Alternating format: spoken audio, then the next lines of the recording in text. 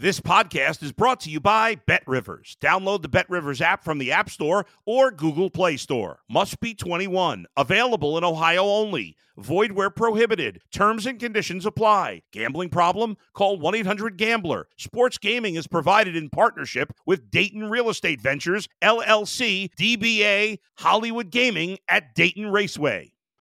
Let's go to the bullpen with Adam the Bull on the BetRivers Network. We're talking with the great Terry Francona. I know everybody poo-poos baseball fights. They're like, hey, you go out there and everybody's just talking and shoving. But when you get out there, man, those guys are big. They get after it. And when they get after it, man, look out. It makes you a little nervous. Robin Ventura still won't talk about Nolan Ryan to this day. He wants nothing with that conversation. Listen to The Bullpen with Adam the Bull on Apple, Spotify, or wherever you get your podcasts. You're listening to The Bull in Cleveland on the BetRivers Network.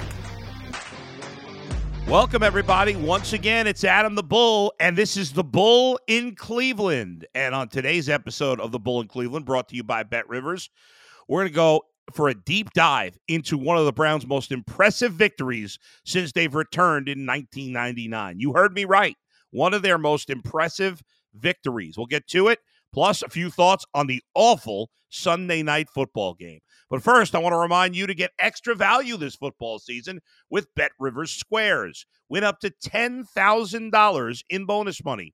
Bet $10 in same-game parlays on any game with the Squares icon to earn a square.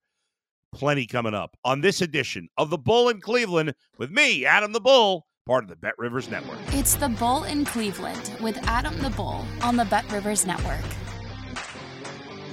Folks, before we have some fun and dive into football, I am obviously recording this on September 11th. I just wanted to spend just a few seconds on it. It's hard to believe for those of us who are old enough, if you're a kid, if you're even a young 20-year-old, even a mid-20-year-old, you don't really have a feel for what this day means. But hard to believe, obviously, as someone who was born and raised in New York. I was living in upstate New York at the time, not New York City. But it's hard to believe it's been 22 years since September 11th. But and how much life has changed for all of us, right? Everybody was affected. But anyway, to those who were most affected, if anybody's listening, some of us still remember. And it makes you just think about the day and what that day and the following days were like following September 11th. On a much lighter note, the first week of the NFL season, off to a very interesting start. I think what people got to remember is don't overreact to week one, either positively or negatively. That being said, I wanted to do a deep dive into the Browns' victory over the Bengals because this was a big, big win for Cleveland. The Browns, since Jeff Garcia led them to victory in Cleveland 19 years ago in 2004, the Browns had played 11 week one games in Cleveland. They had lost 10 and had one tie against the Steelers. But yesterday, that streak ended. The Browns were dominant on defense and dominant on the ground en route to a 24-3 beatdown of the Cincinnati Bengals. And let me put this into perspective for you, what the Browns have done really, and they've owned the Bengals for a few years here. But really, I want to look at just the last, yesterday plus the last 2 years, because that's when the Bengals have been good. The Browns have beaten the Bengals 4 out of 5 times during that stretch. Now, one of them, in fairness, the Bengals were resting all their starters at the end of the 21 season. So I'll throw out that game. But still, 3 out of 4 in the last 2+ years. And if you think about this, in 2021, the Bengals only lost one game. They either won or lost by a field goal in less in every game but 2.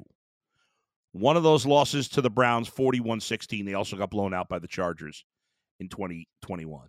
Last year, 2022, the Bengals won every game or lost by 3 or less, except to the Browns, 32-13.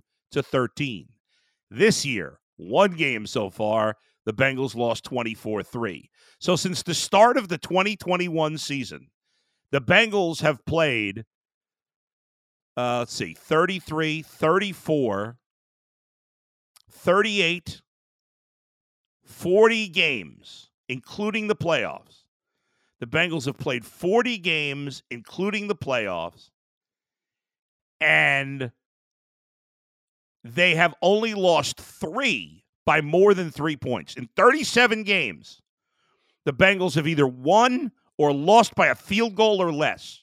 And in the only 3 games where they didn't, 2 of those 3 were to the Cleveland Browns, which is absolutely remarkable. It really is. It's crazy. I'm sorry. I said 2 out of 3. There were 4 games. There's only 4 out of the 40. And 3 of the 4 were to the Cleveland Browns. Absolutely remarkable how the Browns have had the Bengals number. How did they do it this time? This time, it was a little different than it's been in the past. This was the worst performance by Joe Burrow. Did weather factor in? Sure. It factored in somewhat for both Burrow and Deshaun Watson, who didn't play a great game either. Did Joe Burrow's rust, did Joe Burrow's calf injury play a factor? Probably a little bit. But the biggest factor of them all in this game was the Browns' stifling, energetic, enthusiastic, tough, badass defense. It's that simple.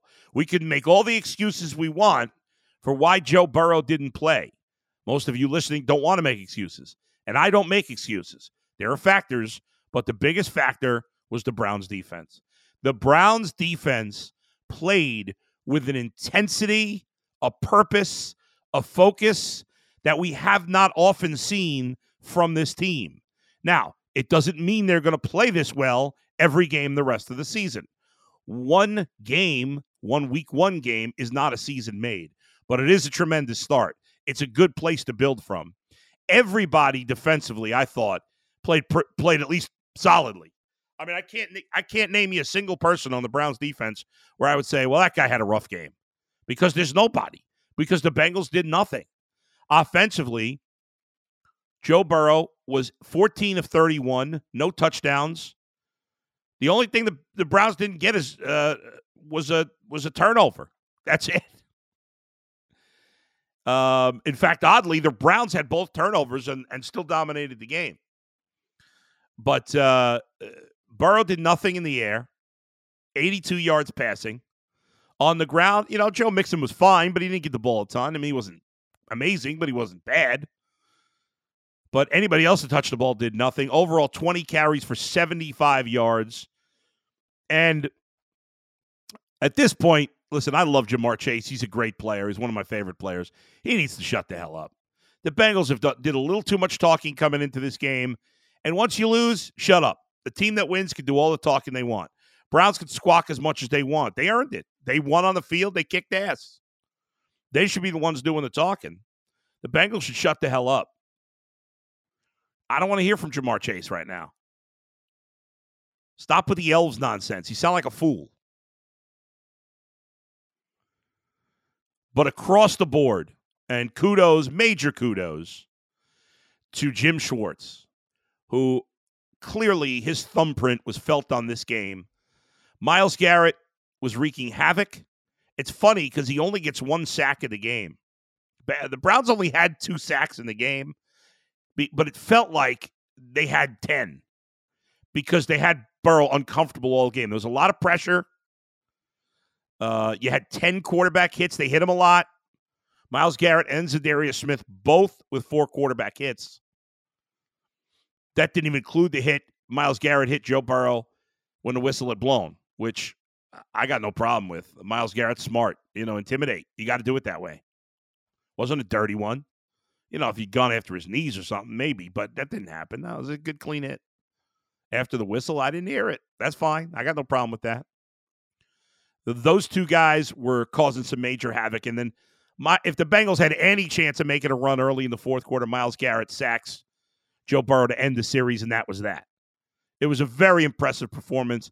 The Browns were very strong up front. Ogbo Okonkwo. I think I screwed up his name.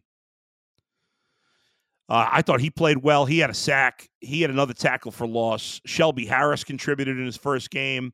The secondary, once again, was outstanding against the Bengals. I mentioned on the Ultimate Cleveland Sports Show on Friday, we talked about an X-Factor player. No, this was not the – well, we did talk about that, but the player – what I was thinking of is we talked about a player that's not being talked about that should be. And my guy was Grant Delpit.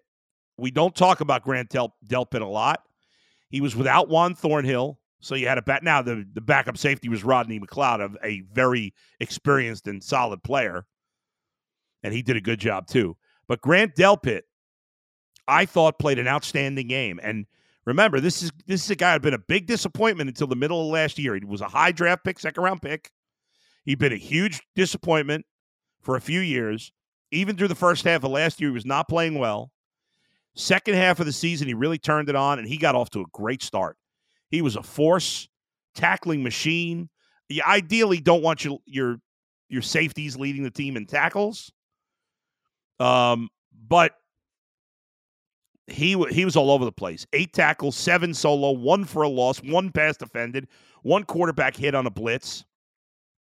He was great. Denzel Ward did his thing. I thought Greg Newsome played very well. Martin Emerson, the whole secondary deserves major kudos. The Browns played great special team. We'll get to the offense. Browns special teams. Corey Bjorkes punting was great. Kept burying the Bengals in the first half when the game was, a game. Dustin Hopkins, his first game as a Brown, perfect. 3 for 3. We talked about it. Under 45, he's in great shape. 3 field goals, made them all, 43 and closer. Made his extra point, all 4 right down the middle. No problems on coverage. I thought the Browns special teams did a nice job. Now let's talk about the offense. So this was very interesting because the Browns won this game handily against one of the best teams in football without much of a passing game. Deshaun Watson got it going a little later, but overall he was extremely inefficient. Again, like I said with Burrow, not the injury because he wasn't injured or the rust because he didn't miss time this preseason, but Deshaun Watson was dealing with the same elements that Joe Burrow was.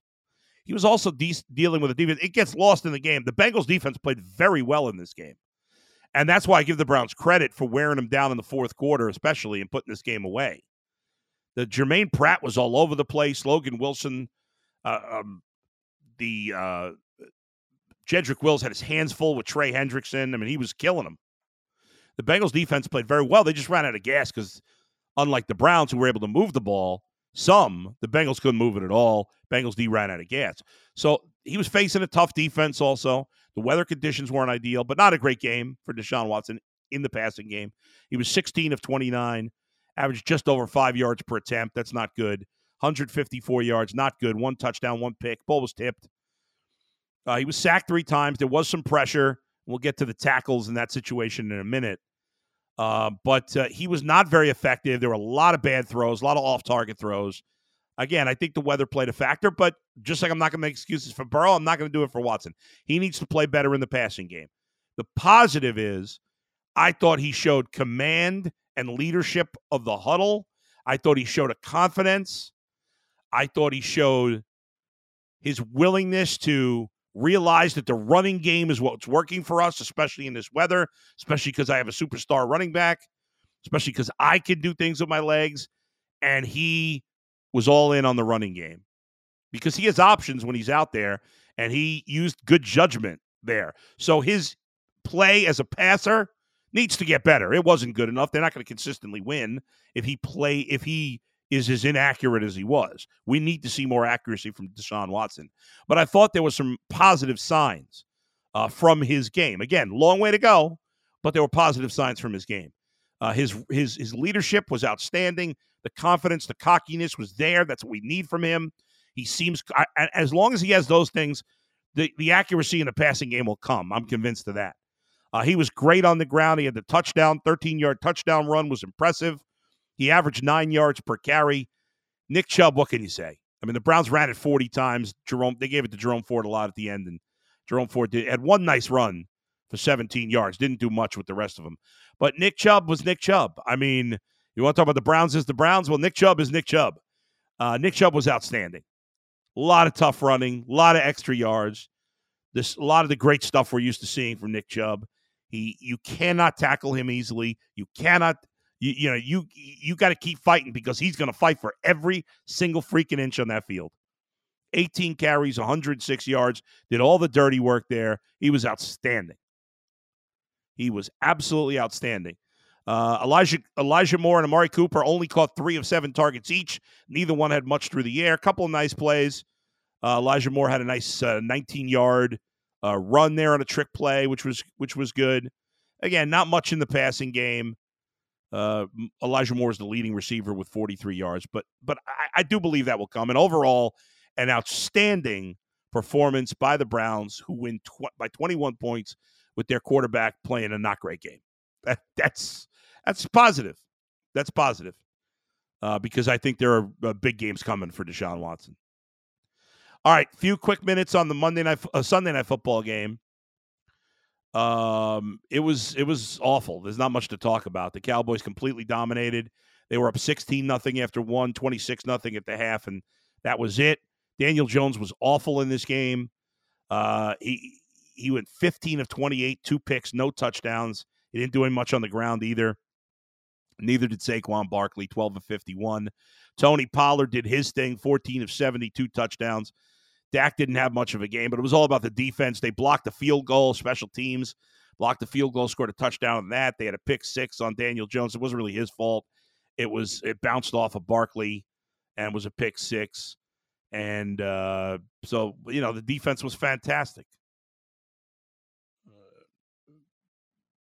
They had 10 tackles for a loss and 7 sacks.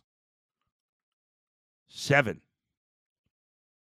And what's amazing is Micah Parsons only had 1, and DeMarcus Lawrence only had 1. It was these other guys. Dorrance Armstrong had 2. Another guy whose name I can't pronounce, Osa Odigizua. I'm screwing up his name. I can't remember how to pronounce it. He had 2 sacks as well. They were just stifling defensively. Remember, don't overreact or underreact. Don't overreact, bad or good. The Cowboys, this win doesn't make them the best team in football. The loss doesn't make the Giants the worst team in football. It was an impressive performance by Dallas. It was a terrible performance by the Giants. It's one game. You don't want to get too carried away. But ugly, ugly stuff. Tonight, Monday Night Football, the Bills are favored by 2 at the Jets tonight at the Meadowlands. I like the Bills in this game. I did go. It's not a strong play for me. I had the Jaguars with my best bet. In the group picks we do at Bet Rivers with a lot of the other hosts, I went 4-1. I couldn't pick the Jaguars in that one because the guys picked the 5 games they want us to pick for you, and I went 4-1 on those, plus the Jags, so 5-1 overall. But I lean towards the Bills tonight at the Jets. Buffalo favored by 2. Early look at the lines for next week, by the way, for the Browns. The Browns play Monday Night Football next week, so they'll play 1 week from today. They have opened this at Bet Rivers as a 1.5-point favorite at the Steelers. Steelers looked absolutely awful yesterday. Browns looked great, so that's a big factor there. I think before the season, the Steelers were favored in this game, but Browns 1.5-point favorite.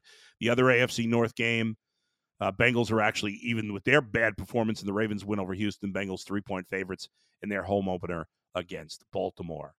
All right, thanks as always to Brian Monzo for producing. Thanks to all of you for listening. I'll be back on Wednesday. We'll recap Monday Night Football. We'll look ahead to see if the Browns are completely healthy and how other teams survived potential injuries this week, some that did not, including J.K. Dobbins and the Ravens going down for the year. We'll talk about that all later in the week. Where else but right here with the Bull in Cleveland with me, Adam the Bull. I'll see you next time. Bye. Thanks for listening to the Bull in Cleveland on the Bet Rivers Network.